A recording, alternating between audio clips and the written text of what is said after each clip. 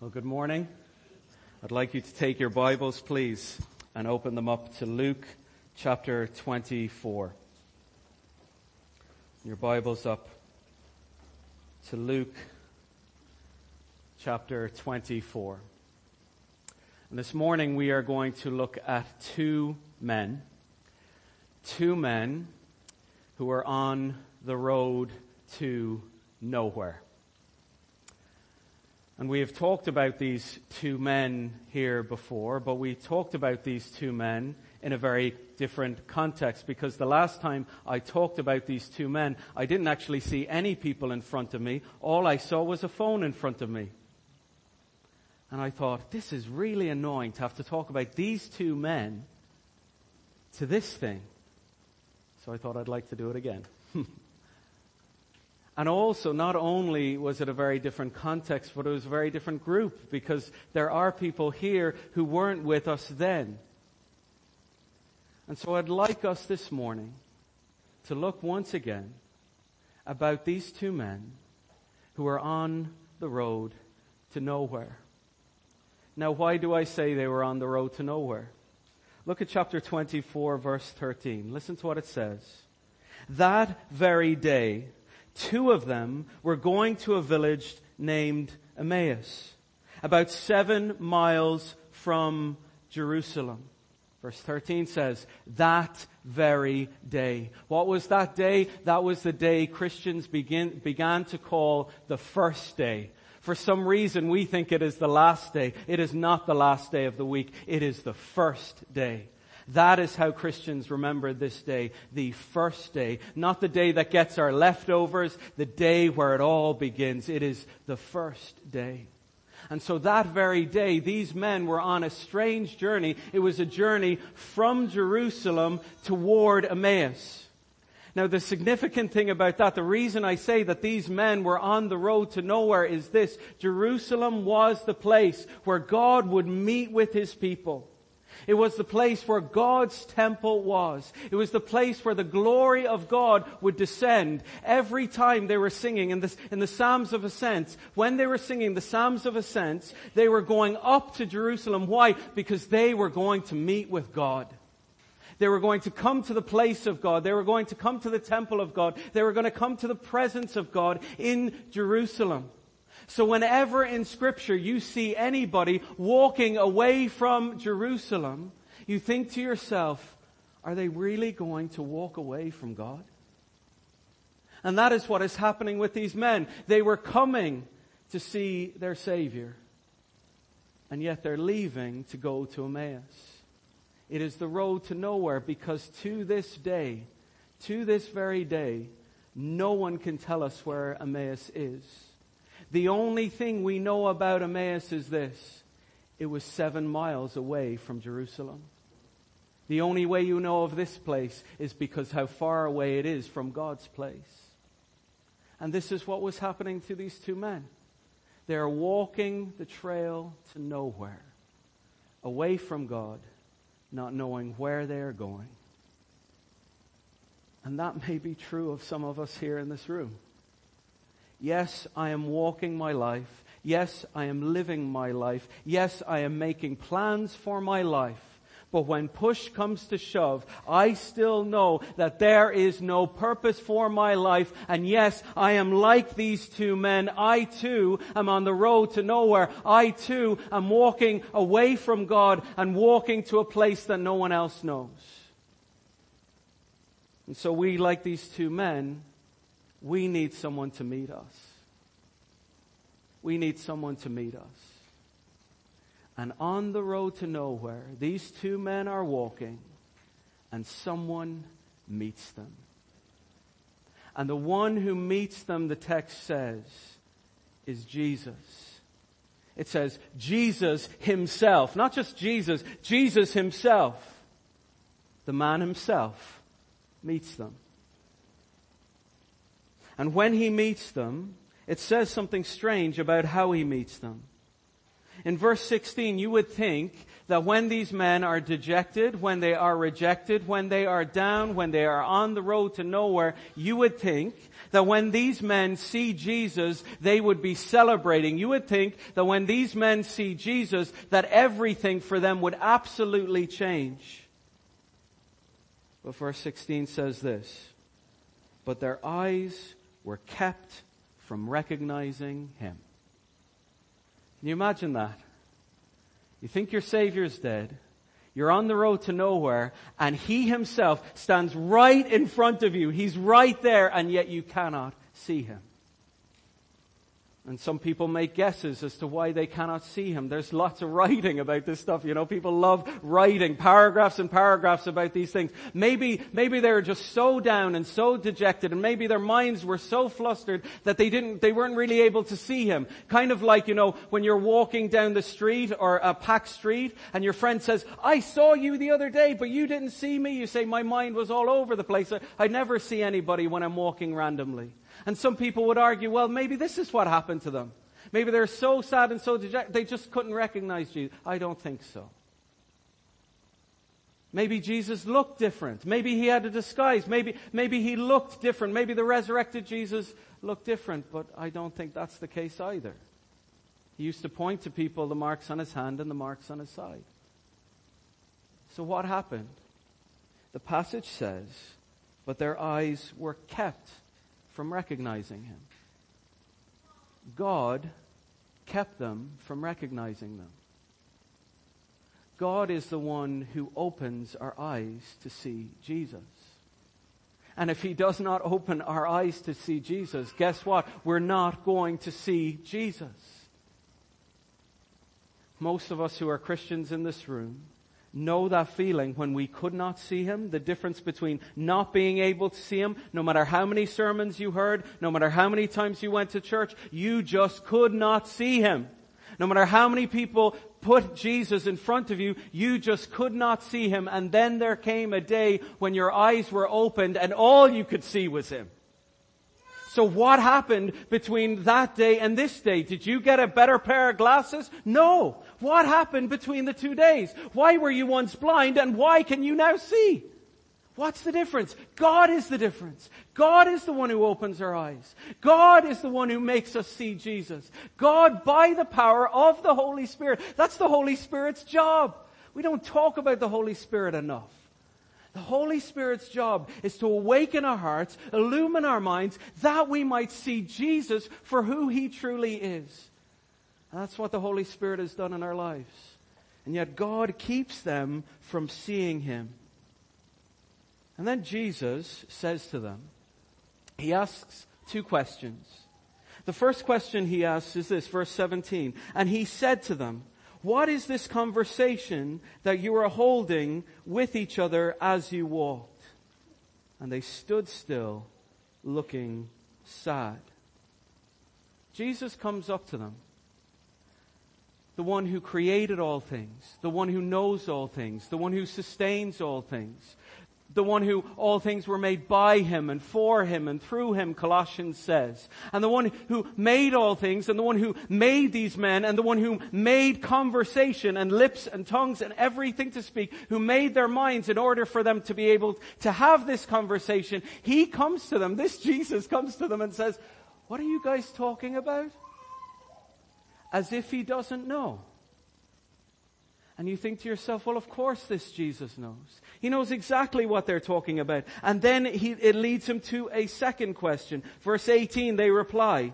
Then one of them, named Cleopas, answered him, are you the only visitor to Jerusalem who does not know the things that have happened there in these days? Are you new in town? Because this is what everybody is talking about. How could you not know? You think, okay, well, Jesus is going to let them out of his misery. But no, he asks the second question. What does he say? What things? What things? Are you new to this town? Don't you know what's been happening? And Jesus carries on with them and says, what things? Why would the one who knows all things, who created all things, come to these men and pretend to know nothing? Why would he do that? Because Jesus Jesus. He is the great teacher. He is the great teacher. I have made a confession here before. In primary school, I was terrible at maths. Let me make another confession. In primary school, I was terrible at reading. I hated it. Because they used to do this evil thing where they would say to you, it's time to read this page, and they would call you out by name. And I hated it. I hated standing up. I hated getting confused with the words in front of people. I absolutely hated it. So I went for special reading. Went for special reading out to Miss Stout's class. She was still there back then in St. Luke. Some of you will still know her. Out to Miss Stout's room, and she would take me for the special reading. And I still remember it to this day. She would get my finger, and you would have to put your finger on the words and run my finger along. I would have to follow every single word as she would run my finger along. And then I would get stuck on a word.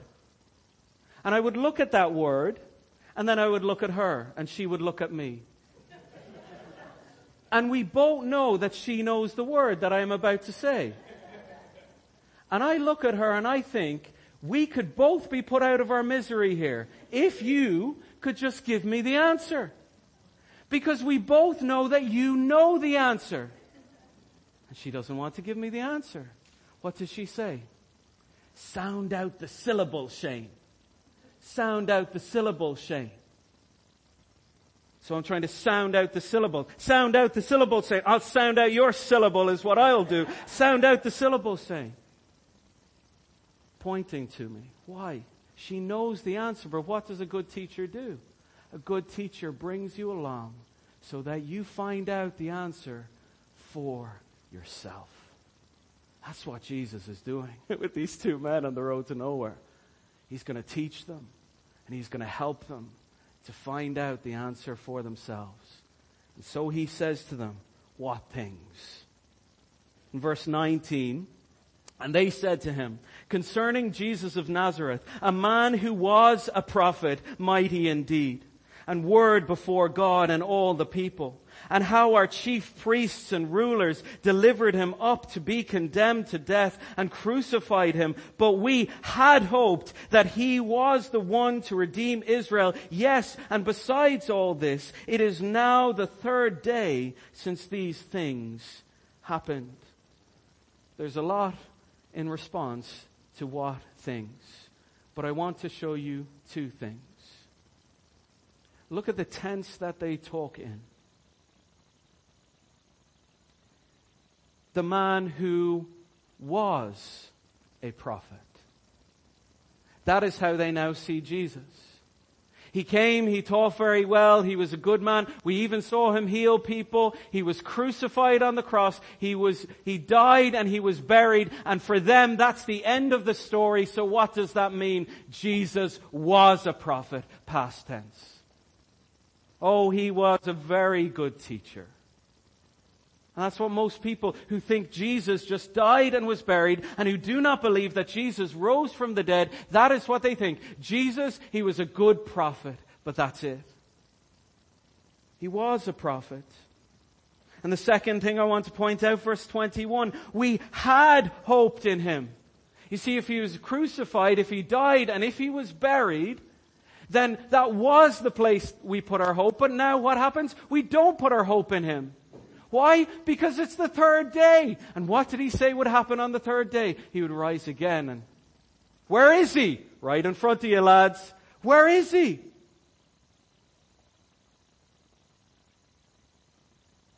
They have no hope. It's past tense. And some of us, we live in a Christianity that is past tense Christianity. Yes, I remember the day when I used to love the Lord Jesus and used to be on fire for Jesus and used to do missions for Jesus and used to serve Jesus, and our Christianity is all past tense. No. Jesus was King, and guess what? Jesus is King. Jesus was the priest, and guess what? He still is the priest. Jesus used to pray for you in John 17, and guess what he is still doing? Present tense. He is still ever interceding for his people. It's present tense Christianity that we live in. Not just the past, but the present. And not just the present, but the future. Our King, he is coming back again. And yet if all you see is the crucified Christ, if that is all you see, then you have no present Christianity and you have no future Christianity, because he has not risen from the dead. And this is what these men are stuck in. And if you'll allow me to summarize, they say to Jesus in their answer this reality of, yes, it seemed like the women came to the tomb, and guess what? The tomb was empty. So they recognized the tomb was empty, and the women who saw that the tomb was empty, they ran and told the disciples. Yet these guys still didn't believe, because the tomb was just empty. Peter went to the tomb, they said, and they record, and what did he find? The tomb was empty. And yet that still wasn't enough for them to believe. They knew that the tomb was empty. They knew that he was gone. Peter goes back marveling, but not them. And so what does Jesus say to them? You heard about the empty tomb twice. And Jesus says to them, in verse 25, O foolish ones, and slow of heart to believe all that the prophets have spoken. Was it not necessary that the Christ should suffer these things and enter into his glory? And beginning with Moses and all the prophets, he interpreted to them in all the scriptures the things concerning him. Jesus says, you're slow of heart to believe. Why are you so slow of heart to believe? And then what does Jesus do? He takes them on what must have been the best Bible study ever. Moses and the prophets and all the scriptures testify these things concerning himself. What's Jesus saying? It's all about me. Jesus himself appears to them, and Jesus is telling them that all the scripture is about himself. It's about me. And you're missing it. The Old Testament scriptures was pointing to the fact that I would raise from the dead, and I have to bring you back to the scriptures and point it out to you. Oh, foolish ones. How slow of heart to believe. And then what happens is this, verse 28. So they drew near to the village, to Emmaus. They drew near to the village, which they were going. And guess what Jesus did? He acted as if he were going farther. But they urged him strongly, saying, stay with us, for it is toward evening, and the day is now far spent.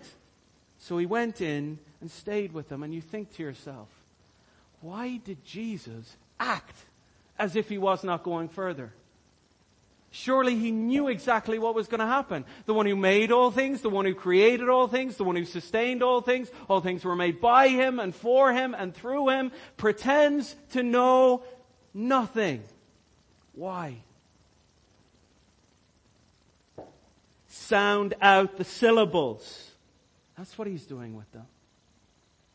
What things? I think I might go now. No. Jesus, the great teacher, is showing them something and teaching them something and bringing these men along to one point. And it is probably some of my favorite portion in Scripture. Verse 30. When he was at table with them, he took bread, he blessed it and broke it, and gave it to them. And their eyes were opened, and they recognized him, and he vanished from their sight. Here's what the great teacher does. He says, I'm gonna leave. I'm gonna go now. Say, oh no, I want you back in here for a meal. He sits down with them. He takes the bread, and you can imagine him looking at them. He takes the bread, he looks at them. He smiles at them, probably, and he breaks it in front of them. Now do you get it? And they go, and he vanishes. They recognize him and he vanishes. What is it about this? What is it about this moment? The great bread breaker is breaking bread again. Luke 9, feeding of the 5,000. Lifts his eyes to heaven, blesses it, and he breaks. They know him. There's someone who breaks bread like him. I've seen this before.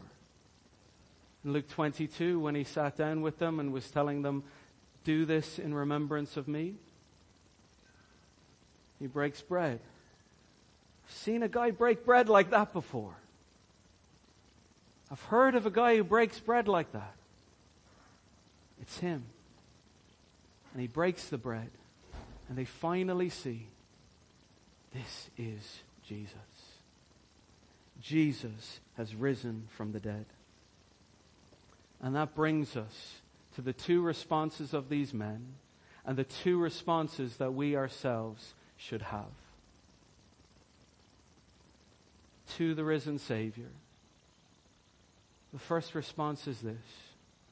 When you see the risen Savior, your heart burns. Verse 32. They said to each other, did not our hearts burn within us while he talked to us on the road and while he opened up the scripture? When you see the risen Christ, your heart burns. And they say to each other after he vanishes, yeah, do you remember? Did you get that feeling? When he opened up to us the scripture, did not our hearts burn? So what happened to these men? Their slow hearts, their foolish hearts became what? Burning hearts. What changed? From the slow hearts in the previous verses to the burning hearts now, they have seen the risen Savior. And what is it that causes their hearts to burn? This Bible study. Jesus was always showing people that the scriptures pointed to him. Even when he was 12 years old, it was recorded back earlier in Luke that he was sitting down in the temple and he was teaching at 12 years old, and all the great teachers were marveling at what he was teaching them. And then there is this great moment where he's in the synagogue. In Luke chapter 4, he's in the synagogue. He stands up to the synagogue. He rolls open the scroll and he reads from Isaiah 61. And after he reads from Isaiah 61, it says this about Jesus. And he rolled up the scroll and gave it back to the attendant and sat down. And the eyes of all the synagogue were fixed on him. So as he rolls up the scroll, they see him rolling up the scroll. He gives it to the attendant. He sits down. Every single eye is watching him as he goes to take his seat. He sits down. And then he says these words. Today, this scripture has been fulfilled in your hearing. That is the synagogue version of a mic drop. Rolling up the scroll, giving it to the attendant, and saying, all of that, it's about me. It's about me. So now he comes to the disciples and he says, right lads, let's go through the syllables again. All of that, guess what? It's about me. It's about me. And then he comes to the locked room. He stands with his disciples. He says these words, peace be with you. And then they're still doubting. They're still wondering. He says, touch my hand, touch my side. Then he says, give me a piece of fish. I'll eat it in front of you just to prove it's my body. I'm still here. I'll eat it in front of you. And then what does he do with them? The very first thing the risen Savior does with them is he does this Bible study. Verse 44 of chapter 24. These are my words that I spoke to you while I was still with you. That everything written about me in the law and the prophets and the Psalms must be fulfilled. Then he opened their minds to understand what? The scriptures. Man, it is a telling thing that one of the first things the Lord does when he sees people is he sits them down for a Bible study to tell them, it's about me. It's about me. I do not understand this. I do not understand why so many Christians say, we've got this, but I'm going to put it down and we're going to interact, and it's going to be on a much deeper level than this. Much deeper level. We need to, and listen, I don't mind us praying together, we should. I don't mind us talking together, we should. I don't mind us eating together, we should. But what is going to make our hearts burn? When we open up this word and we see that all of it is about Him. It's all about Him. And when we see that, that's what's going to get our hearts burning. And I know what it feels like. Sometimes we're going to a study and you're like, man, it is raining outside. It's freezing. I don't feel like my heart's going to burn. But I tell you what, it is what we need. It is telling that that is the first thing Jesus does as He raises from the dead. So when we see the risen Savior, what should our hearts do? Our hearts will burn. And finally, when we see the risen Savior, our mouths will speak. Verse 33. And they rose after they discussed with each other, these two men on the road to nowhere. Verse 33. They rose that same hour and returned where? To Jerusalem. And they found the 11 and those who were with them gathered together, saying, the Lord has risen indeed and has appeared to Simon. Then they told what had happened on the road and how He was known to them in the breaking of bread. When you see the risen Savior, not only does your heart burn, your mouth speaks. Your mouth has to speak. This is what these guys do. They see Him, and immediately, they're 7 miles away. 7 miles away. What's the first thing they do? It's later on the first day. It's coming up to evening on the first day. And the first thing they do on the first day is they run. They run. A 7-mile run just to tell people He is risen. That's what we should do. That's what our mouths should do.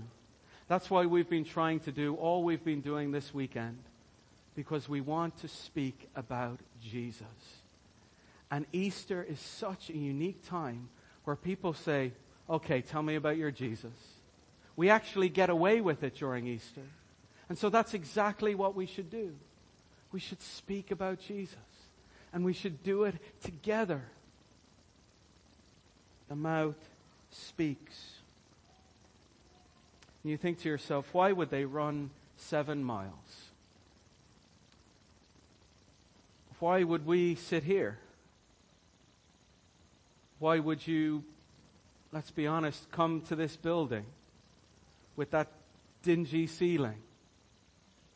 And I know the chairs kind of mask a few things, but the floor is pretty bad too. And the parking, that's frustrating. Why would you bother doing that? And the rain, why would you bother coming? For the same reason they ran 7 miles. He is risen. He's risen. That's why we do what we do. He's risen. Why would you speak? He's risen. I've been captivated by Him. I can't unsee Jesus. I've seen Him. I can't unsee Him. I have to speak about Him. We have to share about Him. You can't not see what we see. So we declare the risen Savior. Oh, this morning it is my prayer that our hearts would burn and that our mouths would speak. And that when people see Passage Baptist Church, they would say, those guys never stop. They never stop. May the Lord help us. I'm going to pray, and then we're going to respond not by taking the Lord's table, but we're going to respond by standing and singing in worship to Him. Worship to our risen King. Let's pray and then we'll sing. Lord Jesus, we thank You that You are risen from the grave. Hallelujah. We pray that we as Your people will seek deeply to know Your word, that our hearts may burn, that we may see that from the prophets and the law and the Psalms, that all of it is testifying to You. Help us, Lord, to be those who speak. Give us the courage. Thank you, Lord Jesus. You are risen from the dead. Our sins are forgiven. We are washed as white as snow, and we are promised eternal life. In your name, amen. Let's stand and sing, please.